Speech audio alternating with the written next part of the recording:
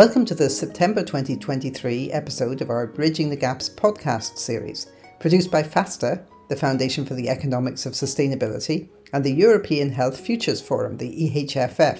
I'm Caroline Whyte, and I'm joined by Sean O'Connor.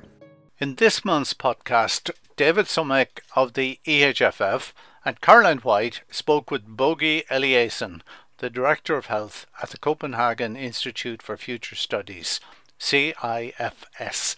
Bogi initiated the Nordic Health 2030 process and has a key role in both the Global Future-Proofing Health Index and Movement Health 2030, which aspires to improve health by applying a new health paradigm.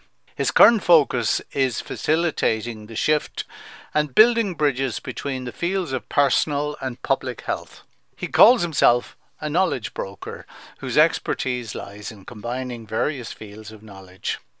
We'll go over now to the interview. In this podcast, Caroline and I are delighted to have as our guest Bogi Eliasen from the Copenhagen Institute for Future Studies. We know Bogi well. He's worked with us on some of our webinars previously, and it's always interesting to hear his take on a particular topic. In this situation, I've asked him whether he would talk about his view of the relationship between health and the environment. So perhaps if you'd like to introduce yourself, Bogi, and over to you.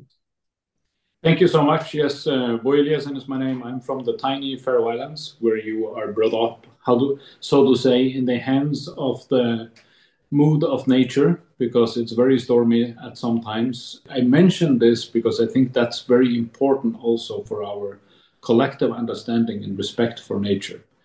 A part of it is that we are too much in cities and not enough outside of them. So I lead health at the Copenhagen Institute for Future Studies, where we have the starting point seeing health as an investment.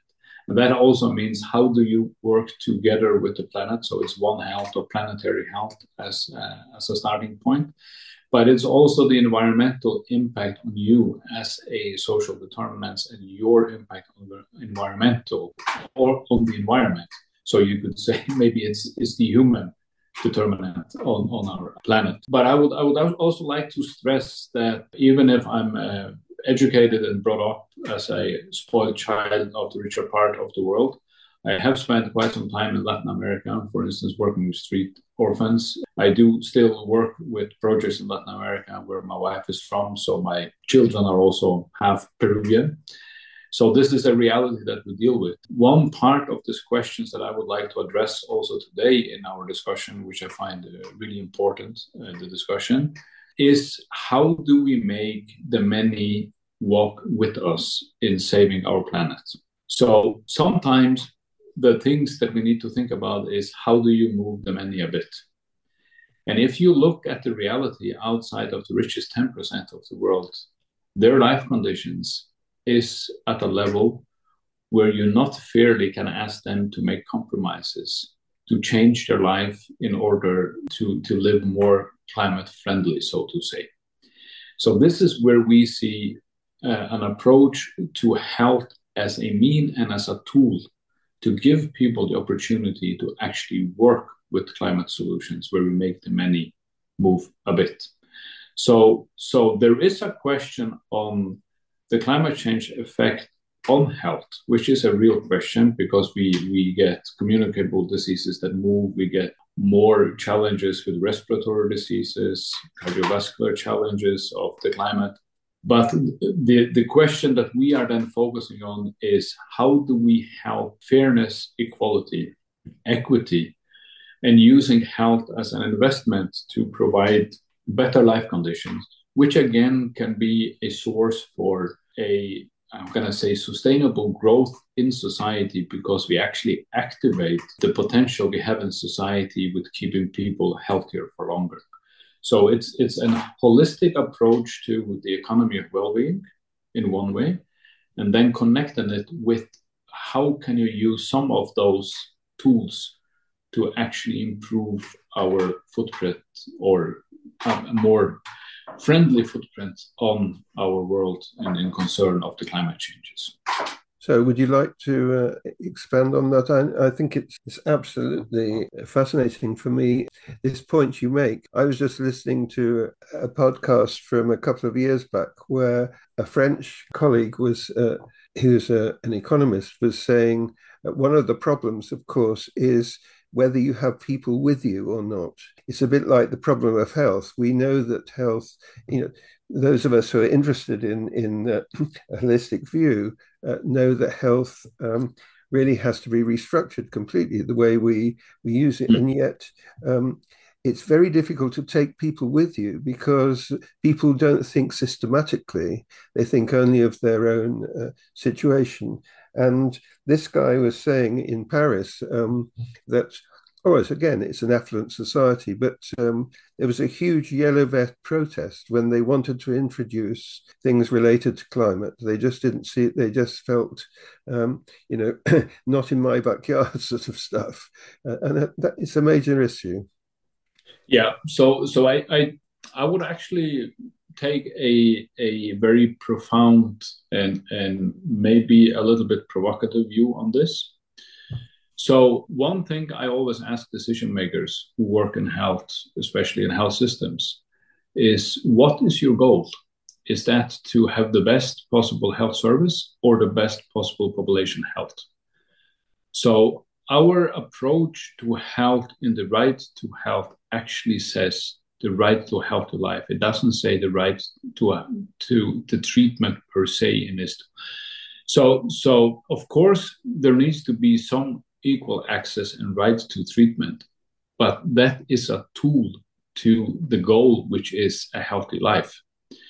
But if you focus on the health system per se and not on the outcomes, you end up where we are now with the most modern health systems falling apart because of depression. And another part is that the frame we are, so now, sorry, I'm going to be a little bit philosophical here, but the frames we're trying to solve our challenges of today in is based on philosophical and political thinking that are at least 100, if not 200 years old.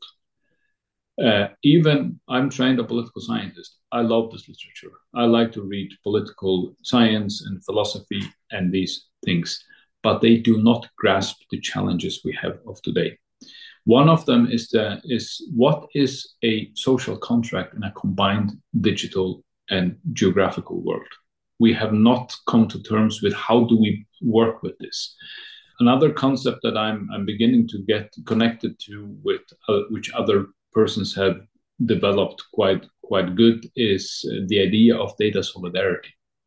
So while we discuss privacy, so it can't be harmful, which is important, we do not discuss how do we make data beneficial.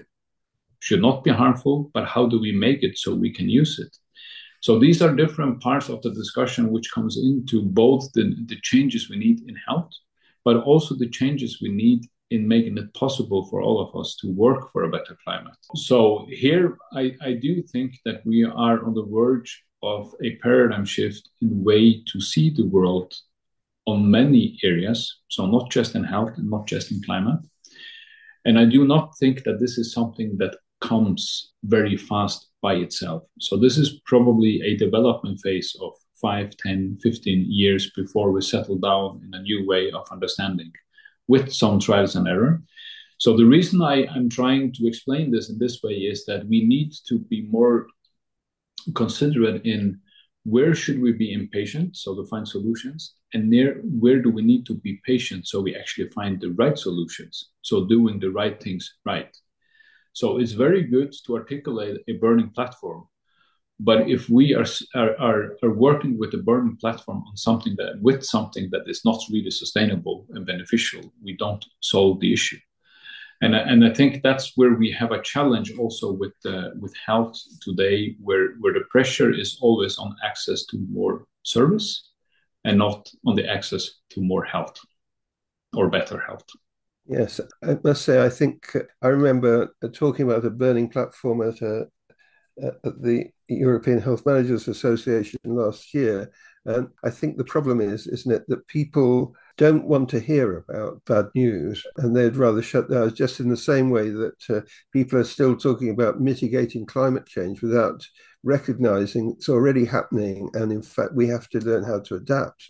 It's just such a disturbing thought for people. I do really admire what you said about the focus, though, being on a healthy life rather than access to healthcare. It's not that the latter isn't important, but it's the focus, isn't it? The emphasis still, and this is, again, it seems to be a problem of people acknowledging the reality that prevention and supporting health is economically makes much more sense than pouring finance into sickness treatment.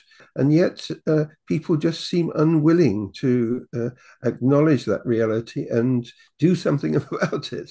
Politicians are always backing off from doing it. I don't know what interests me is how much can you talked about getting the larger group of people to shift. I mean, it raises the issue about bottom up, and social power, really, in perhaps bringing about change. Do you have a view on that? Yes, I do. So a part of this is what you are also alluding to is it's not just about the ones in power. It's also about the demand from the broad masses. So both on climate change, but also on health, where we still have demands which are not really sustainable. So what we are trying to push here is, so economy of well-being. How do you make this a win cause? So it's estimated in our own work that 30% of the health services, so the sick care part that we need to provide today, are avoidable. So one thing is that this is a disaster economically for a system. That's one thing, but that's not the most important thing. The most important thing that this is an unnecessary loss of quality of life for many, many people. So it's not about that we will not get ill. All of us will die at some point, and almost all of us of disease. But what we have accepted as a given, almost like a biblical given, is that if you gain longevity, it comes with extra disease burden. Why do we accept that? It's a very strange thing to accept.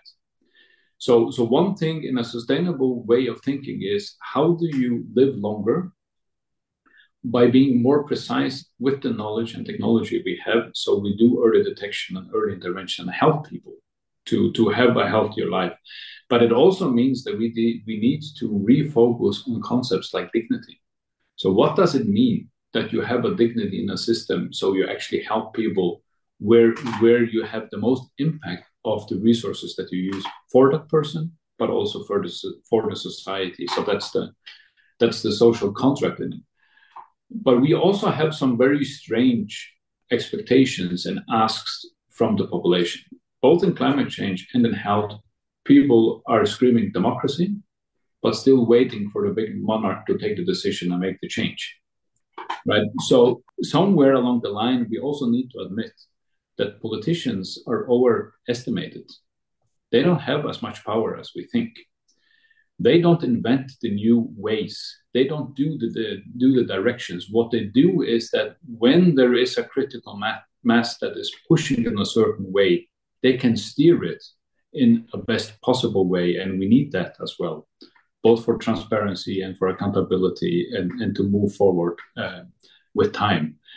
But I do think that we are not giving ourselves as stakeholders in the civil society and as other academic stakeholders or knowledge stakeholders. I do not think that we are giving ourselves enough agencies and taking enough responsibility to be a real part of the change. That's a very interesting point. It comes back to, again, something about the nature of modern society, isn't it? You were talking about a social contract in relation to the digital world and so on, which I do agree. I mean, there's something there, isn't there, about open access and who controls data and so on. But coming back to personal responsibility, there's a sort of noxious trend in society towards egocentricity, people that claim it's driven partly by social media and so on. And the question of happiness being equated with possessions and so forth, which and selfishness, in other words, really, which it seems to be much more dominant now than, say, for an old person like me. 50 years ago, it was far from perfect, but it seemed there was, you talked about dignity a moment ago. There are whole areas, I think, to do with value systems in society. Certainly in Europe, again, I can only talk about Europe, not about South America, but because I know there are sterling examples in South America where that's different, but certainly in Europe and America, it does seem there is a major problem there about value systems, which also interferes with the common sense approach, Yes. So this comes back to my point earlier with that our philosophical and political background, our systems there on how to deal with challenges is probably outlived. So we need to reinvent ways or at least adapt to new realities on how we can work together to solve challenges. So sometimes we forget that countries is a social construction. It's something, and countries as we know them today is not very old. If you are very optimistic on it, it was invented as a part of the Westphalian Peace in 1648, but in reality, it only took its shape of today a bit after the First World War and more after the Second World War. So it's actually quite new in that part. Many of the challenges we have do not respect jurisdictions and country borders. We need to work across to solve them. And that's where we are a little bit in a limbo, because how do you work across jurisdiction and you still have authority and accountability in it? And that's a challenge which we have had a hard time getting up. But this also comes back to the local environment. So one thing is that it's really good that we have a high attention and consciousness with the young generations on climate issues, but it's very much based on the global climate issue. There seems to be a lack of real activity in your local environment. So that's not just about carbon footprint. It's also about how do you have a good society. So that's the social contract. And these two things go hand in hand. Of course, we need to take care of our planet, but we also need to take care of ourselves and our community. And in my simple observation on this, and this also goes back to how we deliver and work with health, is that we have lost a part of that community sense and how we are together as persons. And can we blame that on technology? Maybe, but the biggest challenge here is that we are not building or creating the cornerstones of the playing field that we think are fair. We are reacting to challenges when we see them, but we are not carving out what is it for a society we would like to have, which is environmentally sustainable, fair, and actually can make us live better together. And this is where I think we simply do not have the vocabulary and we don't have the philosophical thinking to deal with the challenges as they arise today. I wonder at this point, because I'm well aware of Caroline's interest, she's smiling. Can we bring you in at this point, Caroline, to join the conversation? Sure, thanks, David. Yeah, happy to join in. This has been really interesting so far. I think I'll make a couple of quick comments, and then I have a question for you as well, Bogi. One comment is, and David will smile at this, but when you mentioned sustainable growth, I immediately had like alarm bells because, growth is a trigger word for me, and that's a personal thing. But growth, of course, is a very broad topic. And the reason it's a trigger word for me personally as an economist is because I associate it with GDP growth, which, of course, is a very specific thing. And as I'm sure you're aware, there's a lot of controversy about whether we can actually have sustained GDP growth in the future. But I imagine when you mentioned it, you were probably referring, and you can clarify this if you want, but you were probably referring more to... I can clarify very shortly. So I'm not thinking about GDP growth per se. That's not what I'm thinking about. But But there is a reality that a part of the world needs to get better life conditions. So how can we, how can we secure that they get what they need? But it's also when I'm saying we are lacking some ways of thinking to the challenges of today. So money is a part of value, but all value is not money, right? And if we want to work with economy of well-being and actually provide better societies without a GDP growth, we need to figure out what that means and what value is. And I do think we have a challenge there. A part of it is being addressed with economy of well-being, but there are other parts which are a bit difficult to actually talk about because we are a bit poor on what does this mean. Exactly, yeah, I totally agree. And I'm sure you probably know as well, a lot of in ecological economics, we'd be very aware that, as you say, a majority of the world actually needs more access to resources and to be able to use more energy, a large majority. And I'm only talking about aggregate growth. I'm not talking about growth in particular areas of the world, which is asset for sure. And I thought your points about framing and about the need for focusing on what, for example, overall health rather than just how much access people have to health services, that's super, super interesting. And I suppose my question about that is, for example, when I look at in Ireland, like in a lot of countries, I'm from Ireland, there's a lot of talk at the moment about improving measurements of well-being. And there's a whole section on health. There's a new framework and a dashboard, and they're focusing on trying to improve how they measure well-being in health. And in the Irish context, they're focusing, they've basically put three things in this framework as a kind of an overall, to give a little bit of a snapshot of how healthcare is doing. And I would be really curious to have your comments. One of them is healthy life years. So that's something. Another one is how many people have access to services when they need them. And that to me is that's interesting. It's obviously important, but yeah, I'd be curious to know what you think of that. And the other is how many people are reporting depression. So that's three things that they're focusing on. And I'd just be really interested in, if you have suggestions for better ideas of things to focus on, that would be great as well. Yeah. So I think it's a very important way to go and try to find ways on impact. So what really matters. So what we have measured or benchmarked countries with has typically been access to specific kinds of care. We have not measured, do you really help the patients or not enough in that part?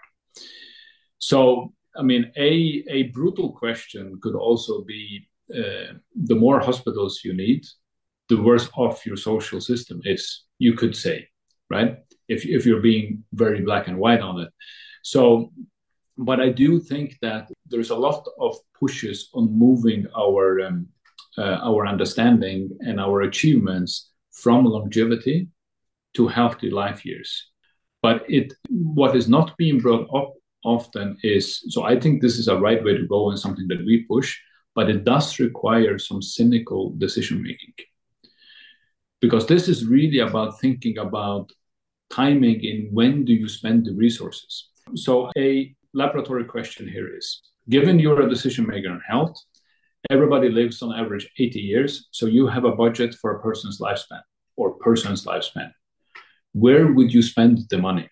I've asked this to a lot of people. Nobody says that we do fine today, right? We are not spending the energy there where it gives most value to the person, so the dignity part, or most value to the society, so the sustainable part in it. So this is not about spending less resources on every individual person, is when you spend it on the person. So when do you help them?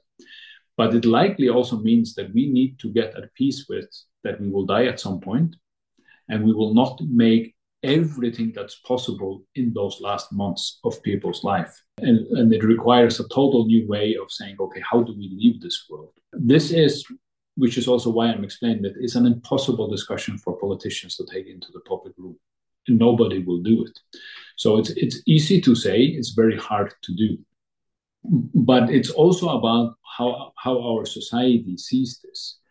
And I do think that both in this question and in most of the other questions that we are doing with health, we lack to use the concept of dignity.